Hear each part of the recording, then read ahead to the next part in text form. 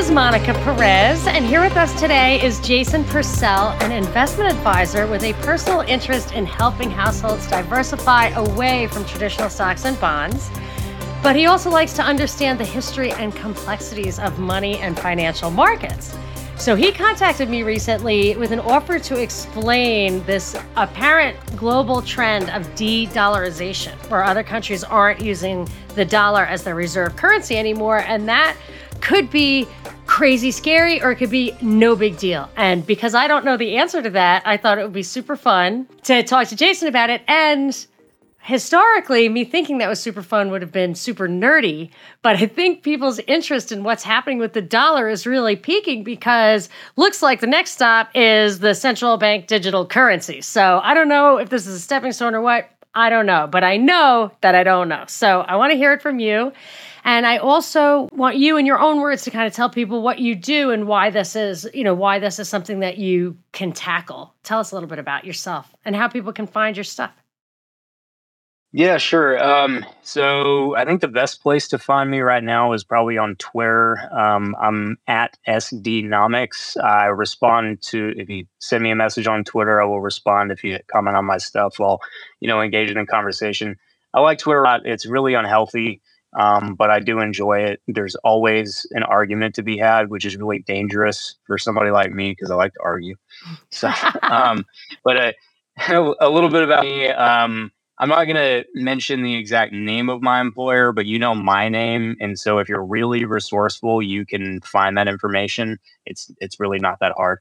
But I work for a major non-bank financial institution. Hopefully we'll get a chance to touch on the classification of that, which is basically a shadow bank. So hopefully we'll get a chance to kind of talk about shadow banking, but it's really not that crazy. There are a lot of non-bank financial institutions that, you could literally look at that and, oh, that's a shadow bank, when you think about it. So I work for one of these major non-bank financial institutions. I'm on a small team of people who is responsible for doing what's called trade lifecycle management.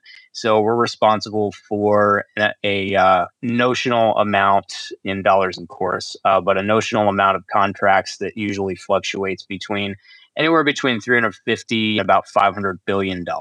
Is that feel like an inflated number because of derivatives and stuff like that? Is it, That's actually, yeah, you hit the nail right on the head. So you could reduce that a little bit if you took the economic value of the derivatives rather than the notional. But still, it's not many multiples. Because if you look at how much money there is in the world, what the world GDP is, say it's $100 trillion or something, mm-hmm. It's the amount of financial instruments is in the quadrillions. Is in the hundreds and trillions. Yeah, or maybe maybe it's just in the hundreds of trillions, but it's just a crazy number, which is the kind of scary thing like the reserve currency that makes me wonder, are we absolutely playing on a house of cards here, or does it not even really matter because bricks and mortar is all that counts? Yeah. Well, if you want to go down a really quick rabbit hole, I could clear a little bit of that up for you because I do deal with derivatives, and I have been for about 5 years now. And this is, I think, part and parcel of this conversation. When people talk about de-dollarization, they'll often mention, okay, well, there's not just all of this debt that we know about. We have about $30 trillion of U.S. debt that's outstanding. And then there's all the borrowings of the corporations in the United States. We have something like $12, $13 trillion in mortgage debt. And so people look at the U.S. and just say, oh my gosh, this is a basket case of debt. And the only reason we're able to do it is because we have the whole world conned into this system where they will buy our assets. That's how a lot of people in what I would call the liberty community tend to look at that. Yeah, it's the petrodollar replacing the gold standard is how I think of it. And my understanding was we say we'll pay you in dollars for all the oil that you have, and you will in turn buy our treasuries so that we can be incredibly indebted but still have a fairly stable currency, is how I think about it. But I'm happy to be completely wrong. Yeah, well, there's half of the petrodollar idea that is 100% true, which is the idea of petrodollar recycle. And that started to Okay. become a thing in the early 1970s. Mm-hmm. And you can actually find, so I'm a big history geek. And one thing that I do when doing research for things like this is I go through the New York Times archive for the 100 and some odd years that there were actual journalists looking Yes. and working there, because it started in 1851. So there's a lot of stuff to work with. But if you go through the archives and you look at like the early 70s, Do you have is this? that the Scylla book? It's Sydney Homer. And Yeah. yeah. I love that one. Isn't that the best? I asked her for Christmas Yeah. one year and I got like whatever earrings from Tiffany's instead. I was like, come on. Oh shoot. That's not a good book. Anyway, but yes. So history of I can totally relate to finding that fascinating. It is. I mean, it's those Yeah. little. There was a guy on my show recently, Shane Cashman, who said he likes to take the cubist approach to history, like look at things from all different angles, and you get a totally different picture. And I wouldn't even know where to begin of the angles to look at, but that's a great place to kind of flesh out some of the shadows in our kind of historical narrative. So, okay, go ahead. So in the early 70s, Yeah. and then, but it went back, you said, to the yeah. 1800s? What went back to the 1800s? The New York Times kind of does. Mm-hmm. So if you want to just read some really old stuff, just go and get I think it comes with a membership in the New York Times, which I understand for a lot of people that's hard to justify paying for because they're awful. But there's a lot of good stuff. Well, the archives are, yes. And what surprises me sometimes is when I look at old articles, how blatantly propagandistic they still are, and also how much they resemble what is said today. Like, I mean, some of the same issues are treated with the same talking points. And I just think this is a function of the fact that human beings only like stay cognitive for like 60 years. Yeah, and then we forget everything from the previous generation or maybe 2 generations ago, and we just do the same thing over and over the again. memory hole. Yeah, it's hilarious. And it's just, I just think of that, like, we would just stop. I'm not even that old. I'm not even, 100 years old, but I'm already like, oh my gosh, I've heard, are they literally doing the whole debt government shutdown thing again? People are like, what do you think about that? It's like, what do I think about? I don't think about it. I'm not thinking about that. Yeah, Dave Smith had a great bit about that where he's like, if they shut down the National Park Service, I don't think the bears out in the national parks are saying, I don't know, did you get an email? Apparently they're not running the services today. I don't know what's going on. It's like COVID if you didn't have a screen. Yeah, if you didn't have the internet, you didn't know about it. Or the television. That's right. Yeah, truly. Yep. So this was that what I was reflecting was the kind of meme of the 70s, right? So and I agree. Like so you validated the idea of recycling into our debt, right? Huge. And then, huge. but you feel like there's a piece of what I said that is not valid. Well, it may not even necessarily be what you said. The typical construct of the petrodollar idea that I hear is that, okay, in 1971. Nixon pisses everybody off by going off the gold standard. The reason that people like the dollar in the first place is because it is tied to gold. It's the only currency left in the world that is at that point. So it's the only one that's convertible. But if you get rid of that, then you have all of these people around the world who are now saying, okay, well, why should I, Saudi Arabia, for example, is now saying, okay, well, why should I accept dollars for oil? And so there's this idea out there, which I have really, really searched high and low to find evidence for. But there's this idea, and I've read all these different articles, and I've looked at their SIS that claim to explain, how the petrodollar system came to be. And the key piece of it that I dispute is that there's an idea that sometime in the 1970s, maybe 1974, that the Americans and the Saudis came together and they met and they devised an agreement whereby the Saudis would exclusively price and sell oil in dollars, right, in exchange for basically being a member of the U.S. protectorate, which the Saudi Arabia is, right? Like that's why we... I'd say they get to blow up buildings and stuff and get and jetted off the scene. Or collaborate to blow up buildings, let's just say. Right. Anyway. And that's one of the many reasons, or actually, it is the primary reason why we've been at war, why we've been supporting a war in Yemen since 2016 or Oh, whenever, isn't is that that it's a U.S.-Saudi truly an relationship. atrocity. Yes, terrible. Yeah. Yeah. So that's the piece. So that's the piece of it that I can't find any evidence for. We also have some of the notes, some of the documents about Kissinger's time from that era as Secretary of State, and they do talk about the dollar system. They talk about trying to wean the rest of the world off of gold. They talk about who their allies are in that whole equation. Yeah. Do they say why they want to wean the world off gold? Well, because if people want to redeem their dollars for gold, then they will accumulate the gold. And the advantage that the United States comes out of World War II with is that they have 2/3 of the world's gold. And so if they can convince the rest of the world that they don't need to actually redeem their dollars to get gold, then they can essentially control the world's financial system, or they can use the Fed and the Treasury to control monetary policy for the rest of the world, as long as there's no um, call on that option to Right. redeem their dollars So if for there's gold. no accountability mechanism. There's no anchor. Right. Ultimately, Okay. there's no anchor. Okay. Yeah, there's no limit. Right. And maybe they feel that gold has inherent value and they wanted to stop the music when they had it all. Right. Maybe they just wanted to hold on to it. Yeah.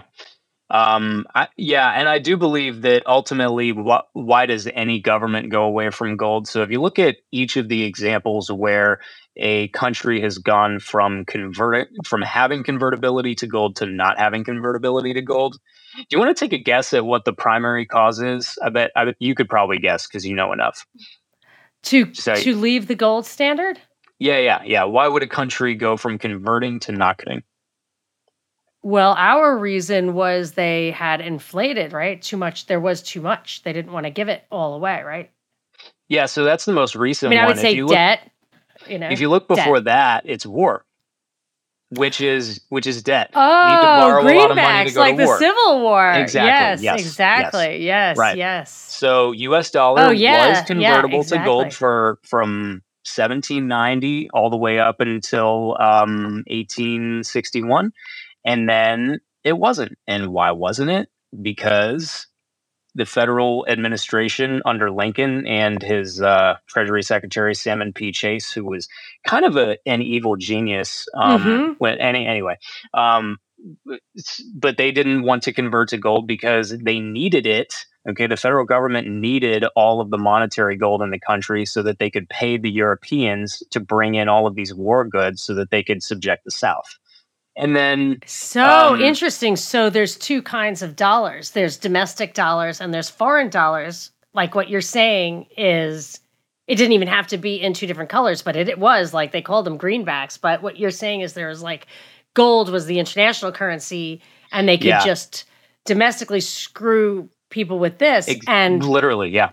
That's what's scary about, that's what I think is scary, whether it's really true or not, but what's scary about the idea of losing reserve status is that all those dollars that are out in the world making transactions that don't involve us would come rushing back, and we could still produce what was produced within our borders. But our actual dollars you'd need 10 times as many to bring anything in because they no longer... if it no longer had the demand for the outside goods, there would just be a vast oversupply. Is that kind of what sounds scary about it, or not? Yeah, and I would even summarize that to say that let's say that your currency becomes weaker against other currencies for whatever reason, right? One specific example I hope we'll get to is the Mexican peso in the 1980s. The Mexican peso. It's pegged to the dollar up until I think 1982, and then they devalue it, and then they eventually just the Mexican government has to let it float because there's so much pressure on the currency they have a great deal of dollar debts that cannot be repaid. And so the markets naturally, well, two things. There are traders who will bet against that. And so the markets will turn against the peso. But there's also just the sheer fact that if the Mexican economy is going into the toilet, then there's not as much need for the peso around the world. And so the currency is going to fall in demand. How much that affects your domestic inflation rate, I would say depends on how well diversified your economy is. How much stuff are you able to produce at home? Yeah, so I just want to say that, like, when Trump was encouraging manufacturing at home, I'm like, that makes no sense because we don't have a comparative advantage in manufacturing. We are not going to make things cheaper, better than other countries who, we should stick to like building computers and making movies is the economic, libertarian economic theory would say that. Unless I said maybe he's going autarky, which is he wants to bring stuff inside so that if we have a war, we can produce things. But I dismissed that idea because I thought, well, that would mean that the powers that be who are driving this care about us and want to win this war. But maybe it's just that they are, in that one case, they would want the quote us, which would include them, to win the war. But so I'd love for you to address what you think was going on with Trump doing that. Or with this movement to bring, or even, it could have been just pure politics and maybe that didn't even occur to you, but. Yeah. Oh, man, it's really hard to tell with him. I assume it was somebody else driving it, so I wouldn't try to figure out his personality. I would just say, why do you think, was it a real or fake thing? Did it really happen? I actually wonder. I wonder if we actually have more manufacturing now than we did 6 years ago. I don't know. I'd have to. Well, and of course, COVID, like the COVID factor screws up all the cause and effect. I have to talk to you about that too. Sure. Sorry. I'm all over the place. I'm super sorry. I meant not to do that. I'm not going to do it. I'm loving it. I'm on like 3 or 4 hours of sleep myself, so I think it's going to be a really fun conversation. At least for us. I don't know if your listeners will get much value. I'm very smart and frenetic listeners who obviously can follow me going all over the place because they always do it. But I do want to ask you later about COVID. But so did I even jump the gun in asking you about the petrodollar? We're not there yet, right? No, not necessarily. Yeah, we're kind of not there yet, but it doesn't. We can go in any order. It doesn't really matter. So what's the backstory? What got us to that point? Like, there's a first half of the history, and then you sent me some blurb that, like, some bullet points. Which I think the natural starting point is probably. So the natural starting point is probably with the sterling market, which really got going in the 1850s. And since we were talking about trees going off of gold convertibility to fight wars, something that happened in England in 1797 is that they did drop convertibility to, I believe that the pound sterling was more commonly converted into sterling silver at that point rather than gold. So they did drop convertibility in order to go to war. They maintained that setup in order to fight the Napoleonic Wars. So that's the late 1700s all the way up until the 18 teens, I think maybe 1820. And then they did actually end up restoring convertibility in 1821. So you could look at Britain at this point, and like, let's say that you are, a business person or a banker or something, and you've got some balances of excess money that you want to put to work. Where is it going to be invested, and in what currency? You could look at that and say, well, look at how profligate London is, right? They went off the gold standard, or they went off their silver convertibility in order to pay for this war, and it took them, 25 years to reinstate it. But and that's a decent point, okay? And in 1850, you've only got 30 years of convertibility there. That's not exactly a huge long history. But on the other hand, that setup is actually a lot better than the rest of Europe. So, in the late 1700s, early 1800s, most of the countries in Europe are kind of at war with each other, and they're all debasing their currencies in order to fight these wars. That's just what they do. And admittedly, I don't know as much about the specific wars of Europe over those centuries as I should. I was realizing that actually in preparing for this podcast, is that I would really like to go in and kind of get a mental working memory of like, okay, from this year to this year, it was the Franco-Prussian War, and this was when the first Anglo-Dutch War, and this is when the second Anglo-Dutch War was, and all this stuff. But I just don't know enough about it. But the phrase for that we now use for the United States is it's the cleanest dirty shirt in the laundry, right? So Ouch. of course, yeah. So of course, London, the crown is profligate. They will drop convertibility in order to go to war, sure, but everybody else is going to do the same thing. So your question is, as far as what currency am I going to store my balances in? What currency am I going to invest in? It's not which one is the best, which one is really, which of these governments is going to protect me. It's which one is the least bad. Well, I guess I would say there were two other ways I would look at it, which I guess the least bad is one of the ways, which is which one's going to remain standing, and will they still have that currency, or will they give you a new peso or whatever? And then the alternative is trade and store of value and stuff actually is in goods or gold, so that you can't use the currency, I would think. Yeah. Because I think of like the ruble and the yuan or renminbi or whatever, like for a long time, and maybe even still to some extent, whatever, but you couldn't trade it at all outside the country, which was kind of interesting. Yeah. It was just used like I think Hitler had one of those too, a Reichsmark or whatever. It was like one coin was worth 1 hour of labor. And that was it. But I doubt he was trading that. Actually, I heard that that's when they really decided to take him out. Was that they're like, really? Oh, wait, you can do whatever you want as long as you're not undermining the international monetary system. Yeah, I could see that. I mean, there's a lot of attention devoted to the international monetary system as far as the politicians are concerned, no matter how far you go back.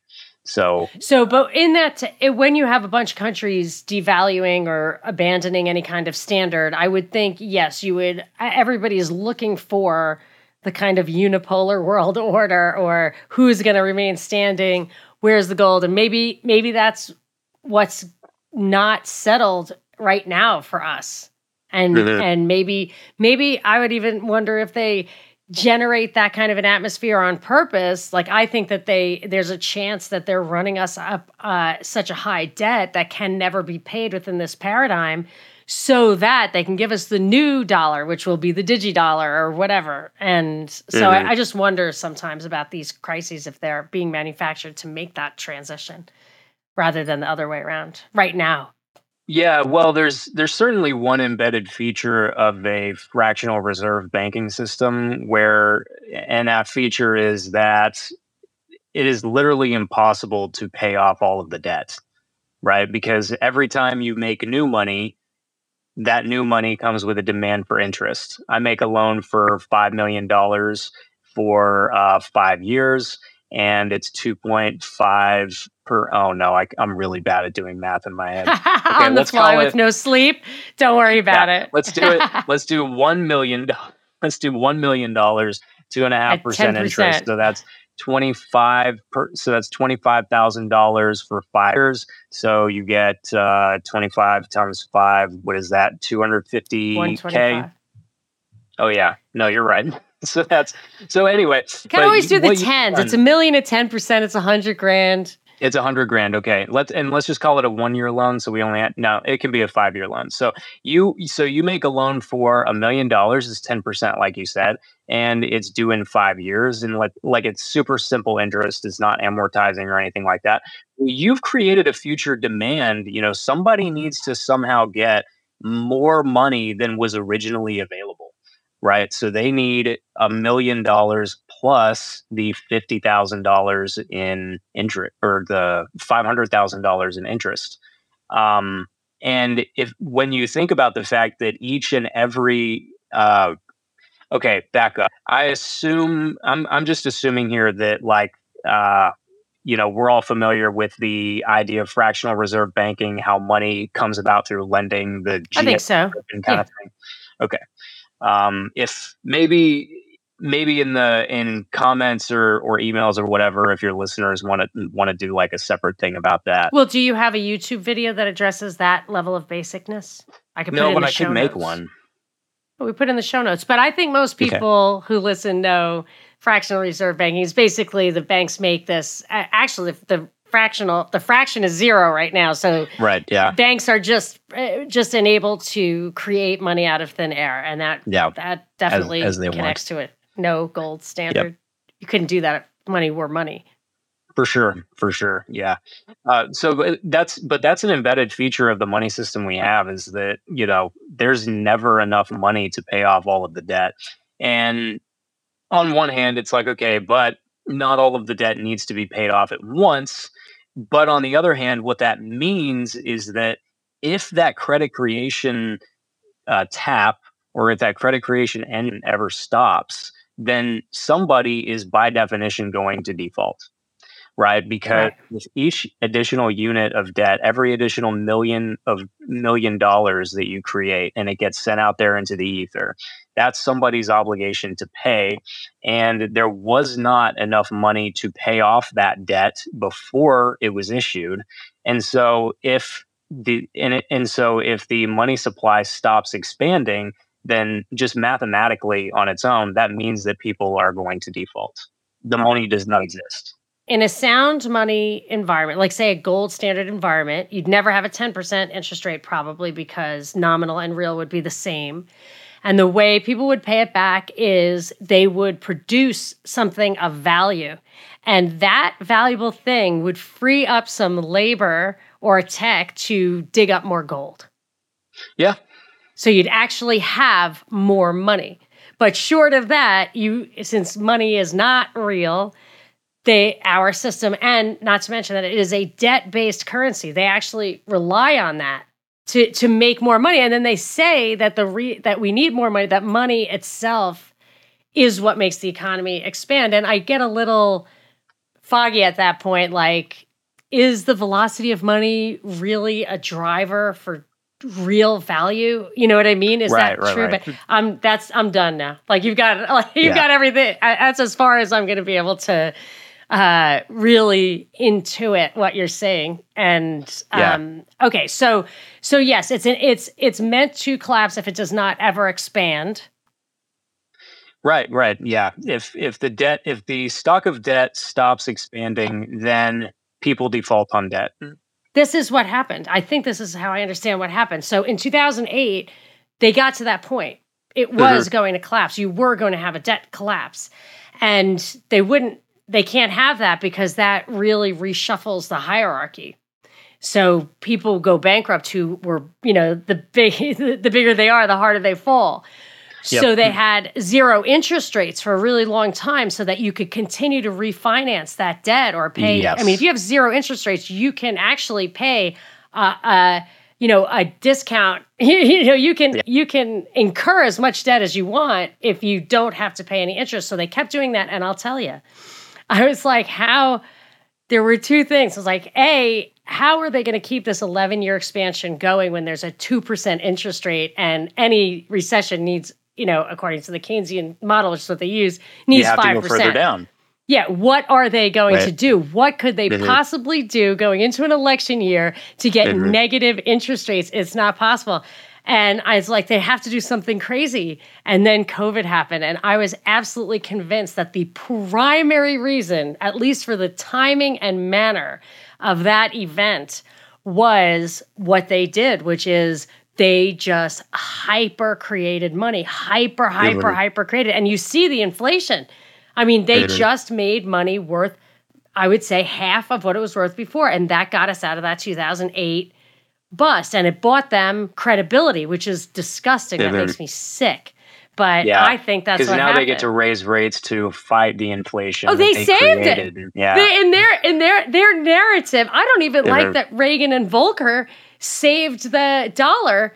No, yeah. It had collapsed in 10 years. It was like, oh, this no gold standard thing is a disaster. And they were just like, wait, we can make it work. Let's just do something crazy. Yeah. like a 15% interest rate. So so I think that collapse that you were talking about did actually happen. And because they put ZIRP or whatever, zero interest rate in perpetuity, then when COVID came along, and now we are absolutely experiencing the inflation. We are paying for that. We are literally paying double for everything. Our wages haven't adjusted. That's the thing about inflation, is that you're paying double before the wages adjust. People who own assets actually benefit. That's the Cantillon effect. So the closer you are to the new money, then you benefit from the new money because you can take it before the price inflation hits and you can buy resources. But then by the time it gets to everybody else, it's not worth as much. And also, I would say, and I've always learned about that, but the people who own the assets already, all they have to do is hang on, which is what they'd been doing for 14 years or whatever. So all they have to do is hang on. And then I always use the example of a gas station. Like when the price of oil goes up and your gas prices go up, the guy behind the register is still making $10 an hour. Yep. Like they'll run outside and make those prices higher and higher, but and the holder of assets is the one who gets that delta. Yeah. And that's why Keynes wanted sticky wages. Argued sticky wages were a problem, but sticky wages are fantastic. Sticky wages are great. You don't want to inflate people's productivity away without letting them know. That way they don't know. It's really messed up. Yeah. And then it is good for wages to adjust if it really depends on what kind of regime you have on, in controlling the steering wheel. Like in the Great Depression, it would have been really awesome if wages had been super, super flexible. Yes. I don't disagree with that. But what I'm saying is he uses that term as if it's a bad thing and it justifies inflation. But what he's saying is you can't take 100% of productivity improvements to yourself because the wage earner will demand more. Right. And in that, but we want 100%. And I would ask you, as a student of history of stuff like this, my son did, I've mentioned this on the air numerous times, but my son did a second grade project and I was trying to explain to him the value of the gold standard. And maybe I got it wrong, maybe I got it right, but the teacher was blown away because what we looked at was the price of milk in 1800 and the price of milk in 1900 and the price of milk in 2000. And it was flat, if not down. And then now, it's like 10 times what it is now. But wages were up slightly from 1800 to 1900. And from 1900 to 2000, wages are not up by as much as the price. Now, milk is probably a bad example because it's so manipulated. But I think that would prove how wages really, closer to how wages really behave. Yeah, because people are paid their productivity. It's not perfect, right? The market economy is it's dirty, it's messy. Like there's never some mathematical equation that employers have to say, oh, well, this person's productivity is blah, blah, blah, so they will be paid X dollars an hour. But if you look at trends over time, people do tend to get paid according to the value that they produce. And so if you're in a monetary system where prices are allowed to inflate after they inflate and they just don't inflate very much to begin with, then what ultimately happens is that people reap the benefit of that productivity through their wage. And there were also other ways that they did. So Murray Rothbard pointed out that the length of the work week fell and the length of the work day fell between like 1870 and 1900. And so not only are people making more in nominal terms, but they're paying lower prices because you had steady deflation between those 2 points. And you had a situation where people didn't have to work as much to be able to afford the same basket of goods. So when you put those three things together, it's like, yeah, you had real wage increases and you had price stability, which is great. And I would argue that a really free labor market, a labor market with very few barriers to movement, absolutely ensures that people get what they're worth, and you don't have to be terrified of losing your job because there's so much fluidity in the market. Yes, it's really as much as I'm a little disappointed in libertarianism not helping at all through lockdown, I do still love the economics are true. Yeah. It's certainly, when you have no power, what are you going to do? But on the other hand, maybe that's a cop out. I don't know. Well, no, I don't even, it wasn't even like that. It was just that I just went as a, espousing the ideology of libertarianism as I have for so long. And to people who aren't already libertarians, it can be eye-opening and that's great. But what I hadn't realized was that we were way, way beyond the point of ideology making any difference. It's really, at this point, it's the Republican, Democrat, it's such a total and utter distraction. I mean, utter. Yeah. It makes no difference whatsoever. As if we actually stopped paying attention to the red-blue thing, they'd pull back the curtain. You know what I mean? Like they did with COVID. They were like, yeah. It's not really a Democratic Republic or whatever. Like we will violate every right. Get our way. It's totally fine. Yes, we'll get our way. Yeah. We'll do it if we can do it just by lying. That's fine. Otherwise, we'll do it with guns or whatever. So, okay. Yep. So why did the dollar take over from sterling? Well, it's important to understand why sterling was attractive, and I think we talked about a couple of those points. But so there's a couple more. So the first that at least as far as I order them, and it's not necessarily of importance, but just intuitively how to understand it. But the Bank of England, we already covered that. So the Bank of England maintained convertibility to gold than all the other countries in Europe, or at least, most of them. So second, the powerhouse as far as the banking system was concerned in Europe, the powerhouse up to that point, at least up to the end of the 18th century, had been the Bank of Amsterdam. So the Bank of Amsterdam is widely considered to be, it was founded in 1609, is widely considered to be the first central bank. The really interesting thing about the Bank of Amsterdam is that for the first, over 100 years, so from 1609 to 1780, it basically did not expand the money supply. What it would do is and I'm kind of on a tangent here, but I think this will be interesting for, anybody listening. What the Bank of Amsterdam did is they converted illiquid coins, right? So most people have probably heard about, just in general, they know that the kings in Europe, the kingdoms, when they would go to war with each other or for whatever reason, they would debase their currency. So let's say our Florentine florin from the medieval ages had such and such content of gold. Maybe it was 3.5 grams or something. Well, by the 1700s, that was probably more like a gram or maybe 1.5 grams. This happened all over Europe. The kingdoms would do things called sweating the money, which is where they would melt it down and then they would take the gold and silver content out of it and replace it with cheaper metals, or they would they would grind it. So these metals are soft, and so if you just put them in a bag and shake it around, if you give it enough friction, the precious metal will actually come off in the form of a dust, and then you can harvest the dust, and then boom, the king has more money. So this had been happening throughout Europe for hundreds of years at this point, and the currency that people are transacting in is just this chaos, this amalgamation of all of the, you've got florins, you've got ducats, you've got pound sterling, you've got livre tournois from France. So you have all these currencies, and it's a lot of work to keep track of the value of these things, and they don't trade well outside of the country in which they're issued. So the Bank of Amsterdam actually solved this problem by saying they will quote rates of all of these different currencies, and then we will take your metal currency and we'll turn it into a bank deposit. Okay, so that way, and the bank deposit is in guilders.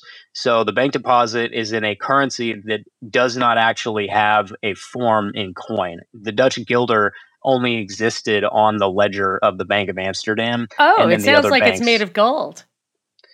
Yeah, except it's really made of paper. Wow. it only exists on paper.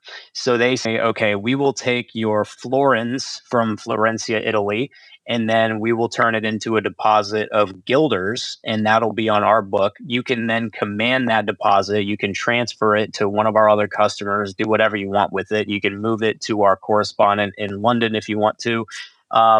If you pay us a fee, you can get it, you can get it back out in coins. Most people didn't really want to do that. So the Bank of Amsterdam was literally a storage house for money, and they would take an illiquid form of money and turn it into a liquid form of money. And if you look at the Bank of Amsterdam's balance sheet from 1609, basically when they started, all the way up until 1780, they really didn't expand credit. They didn't take they didn't take this monetary base, this metal, and start writing credit to anybody who wanted it, right? They just took it and they turned it into deposits, and people would then transact with the deposits. And that was sort of the magic of the Bank of Amsterdam. Where they got into trouble was the Fourth Anglo-Dutch War. So they financed the Dutch East India Company, which was doing, I believe the East India Company was doing a lot of the fighting in the war, privateers and such. And they financed the Amsterdam government and whatever the government of the Netherlands looked like at that time to fight this war with England. What and year so, is this? 1697, or no, 1780. Excuse me, I'm way off. Yeah, 1780. 1780. Okay. Yeah. Yeah, and that war ended in, I believe, 1784. English victory. So the Bank of Amsterdam embarks in this journey of credit expansion, where not only are they taking in, so they no longer have this ratio of one metal to one deposit, right? They expand that ratio to write this credit to the Dutch East India Company and the various governments in the Netherlands. And if they had won the war, they may not have gone under, right? But they lost the war. And so they did go under. By the early 1800s, the Bank of Amsterdam actually closed, and it was replaced with a different central bank. And so that created a vacuum for Britain, which beat the Dutch to step in. I wonder what were the terms of the peace. Like, I wonder if England has owned Amsterdam ever since, because the Dutch royal family is a little shady. Like, I don't know if they could be running the world right now, or they could just be a vassal of England. I wonder if that, it's those turning points in history where, behind the scenes, the occulted knowledge can last through the ages. So that's an interesting little pivot point. Maybe you need to look into whatever the war you were talking about earlier. Maybe I'll look into this one. Yeah, yeah, that would be really interesting, actually. I would like to know. The people who, it was very easy when the Dutch East India Company did finally decide, okay, we really want to take some, we really want some credit from the Bank of Amsterdam. It was a very corrupt institution. I'm surprised it lasted as long as it did, only essentially doing deposit banking, because the owners of the Bank of Amsterdam also owned a great deal of the shares in the Dutch East India Company. So again, I'm very surprised that it went as long as it did under that system, because it would have been very simple for them to just say, okay, Dutch East India Company, you want us to create some deposits to buy some stocks or some bonds, or just write you a loan and whatever. But it was when they fought the Fourth Anglo-Dutch War that they went against those principles, and they got slammed for it. And so one reason that I bring that up is because in this de-dollarization conversation, we talk about central banks' balance sheets. How many of these big central banks have expanded their balance sheet? And when they expand their balance sheet, they're buying debt. So when we talk about the Fed expanding its balance sheet from $1 trillion in 2007, like 800 billion or something, all the way up to, I think it peaked at 8.5 trillion. 8.5 trillion, something like that, in 2022. That's balance sheet expansion, and they're doing that by buying all of this debt. It's very similar to what the Bank of Amsterdam did in 1780. And so this idea that the more a central bank expands its balance sheet, the more that central bank's currency kind of falls into question, falls into danger, the more the stability of that central bank gets called into question, is very real. Like, it's happened before. So that's not. So it's not crazy to say if a central bank expands its balance sheet too much, then yeah, it's going to have some problems. Well, Russia did in the 90s. Yes, yeah, they did, and the involvement of the Treasury Department and Goldman Sachs in making all that happen was, again, evil and evil genius. Is that the one, the smartest guys in the room? I thought that was about Enron, but I could be wrong. Oh, it might be. There was one about long-term capital management, right? Wasn't that part of the Russian collapse? Yes, yeah, they bought high yield Russian bonds, and the bonds went bad because Russia went bad. But you think that Goldman Sachs and those guys had a part? It was called When Genius Failed. That's it. And actually, I have the Lords of Finance. I have that one. I probably have both of them. But so I wonder. So you're saying that outside entities were instrumental in the Russian collapse? Yeah, so I read some articles from back in the early 90s. Yeah, so 1991, 1992. There was a lot of debate when the Soviet Union fell about how to disperse the assets, right? Because it seems very simple to go communism to free market capitalism, whatever. But what is the method by which you're going to take assets that have been in the arms of the state and you're going to make them available to the population? If you convolute it and do it in a very finicky way that no one understands but the people who are writing the plan, then you can arrange a situation where only your friend relatives are going to be able to acquire Russian assets. So they came up with this. So there was a writer in, I think, I don't know if it was in the Moscow Times, and this article had been translated into English, but they were specifically talking about the Moscow assets, and this was somebody who was sympathetic to like libertarian free market economics, and so she was arguing, and she posted many articles like this, but she was, I should know the name, but it's been a long time since I've read up on this, but she was arguing that the way that this should be done is just an auction. You tell people what the assets are. Here is a building. Russia has a currency. People can take what they have. They bring it here, and you just auction it off as simple as possible. What was devised instead, and where I think the outside influence came in, is they devised this weird voucher system where basically every household in the Soviet Union, or at least the Russian part of the Soviet Union, would get an allotment of vouchers. But then it was designed in such a way where it was very easy to convince these Russian households to sell their vouchers for less than they were worth. Exactly. I had a Russian friend. He said they were so used to like rubles being worth nothing or whatever. They didn't think it was going to be worth anything anyway. And they were absolutely bamboozled for sure. And that was the plan. Very good. I was wondering if I wasn't wondering if you got it. I was wondering if I understood it correctly from my actual friend who was a part of it, was a citizen. And what you're saying is exactly what he said. And he said that something that still happens there is they have really old dollars. They have they still save that's how they used to save. That's how they used to stockpile. Like under their mattresses. He thinks there's a lot of actual paper dollars from really, really old ones over there under mattresses and stuff. But I wonder if there's some coins with silver content too. Yeah. Oh yeah, maybe. But I do. Oh yes, maybe. But I think it's gratifying to hear that your stories aligned, because now I feel like that's probably exactly what happened. Yeah. People just didn't know what those assets were worth. It's like the one anecdote I heard is that they could buy, 10,000 rubles or you pick the number for just a bottle of vodka, and it was but with those 10,000 rubles you could then go and buy a building in Moscow. So it was just insane. Yeah, because people just didn't have faith in stock or whatever, shares.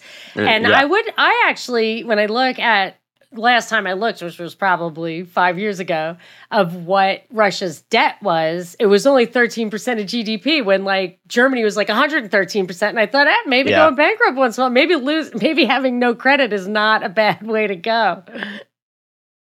Yeah, I think that one of the greatest things for the United States economy, when it was a fledgling developing basket back, just after the revolution, was they actually allowed their continental currency to fail. And that is literally what Ludwig von Mises, and I think it's the theory of money and credit, but I could be wrong. The right thing to do when your currency comes under pressure um, is not to do what Volcker and Carter did, or Volcker and And Reagan, and try to raise Reagan, the rate. I know. You That's just funny let it. because I If the hate that. currency is going to fall, you just let it collapse. Yes, You that's know. what I thought. That's funny. I never Yeah. heard, I don't remember reading that. Although Pete Q would say, if it's out there, you read it, and that's why you think it. Like, there's basically no original thought. If it's already out there, you cannot take credit Agreed. for having it. You agree? Oh yeah, totally. Yeah, because he says that the New York Times crossword puzzle is easier to do at night. Really? So all the people who do it in the morning are using those words all day. Oh yeah. And then you think you got it, Mhm. but That's so interesting. Isn't that interesting? Even if it's not true, like, it's still true. Yeah. It has to be true. And even in a micron amount of movement, it has to be true. Yeah. Anyway, yeah. so If you hear those words, even if there's even a 2% greater likelihood of you hearing those words, then it's going to increase your chances of point two. doing the yeah. Yeah. Exactly. Yes, totally. That's interesting. I never heard that. Yeah, I love it. I part love of that it. Even if reasoning it's before. just total bullshit, it's definitely true. So, Cool. yes. So, okay. So they have, so collapse isn't always as bad as it sounds. I'm But sorry. we're probably, I said collapse is not always as bad as it sounds. So I don't know where we're definitely sneaking around here. So where are we going to come back and pick up that original mainstream? Okay, so in London, the London money market comes into a position where it's basically financing all of global trade. So if a wine seller, like let's say a wine retailer in the United States, wants to buy a shipment of wine from somebody in Paris, let's say, a wine wholesaling firm, however you want to call it. Obviously, these business arrangements probably have very different names back then. But so let's say this U.S. firm, it wants to import like $1,000 worth of wine, and then it wants to sell it. They're not going to do this they're not going to do this in dollars, and they're not going to do it in francs either. And they're not even going to really settle it between banks, just between France and the US.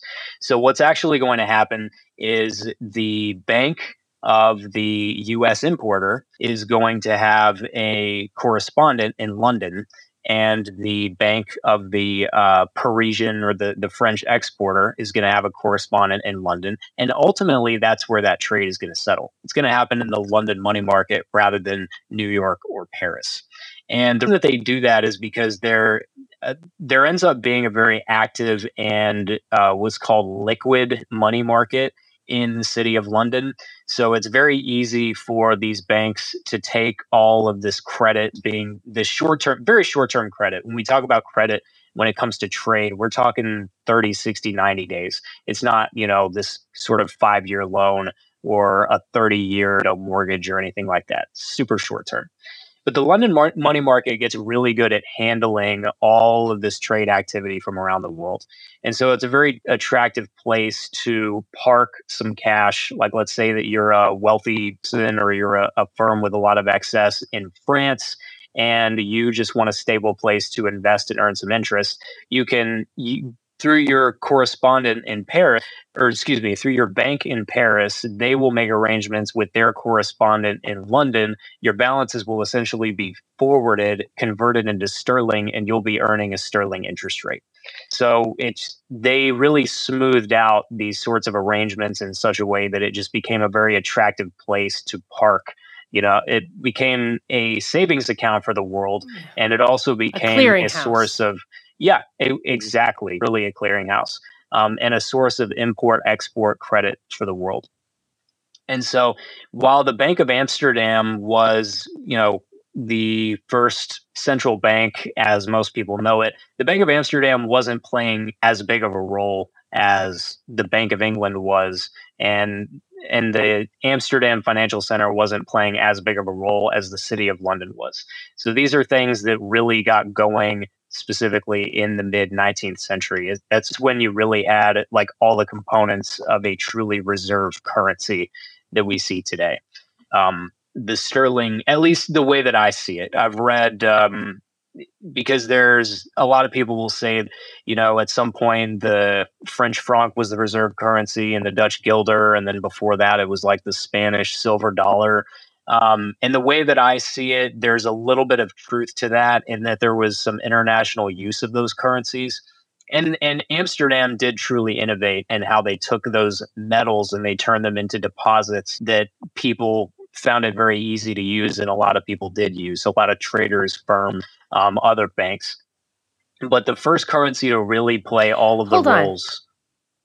That is very interesting, but I did think that the Knights Templar during the Crusades were really the first ones to use paper to represent, like on a widespread scale, to represent metal in a bank.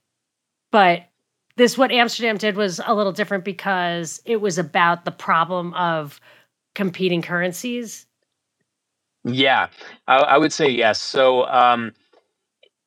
in the London money market, what would happen is that you had this trade activity. People are not paying in paper currency. They're paying in these things called bills of exchange. Those bills of exchange originated in the era that you're talking about, which is the Templar era, basically the Middle Ages. And so you have the Templars who would use these things, and they would use them in order to be able to pay for things outside of the city where they would start their expedition. So I keep using Florence as an example, so let's just say Florence again.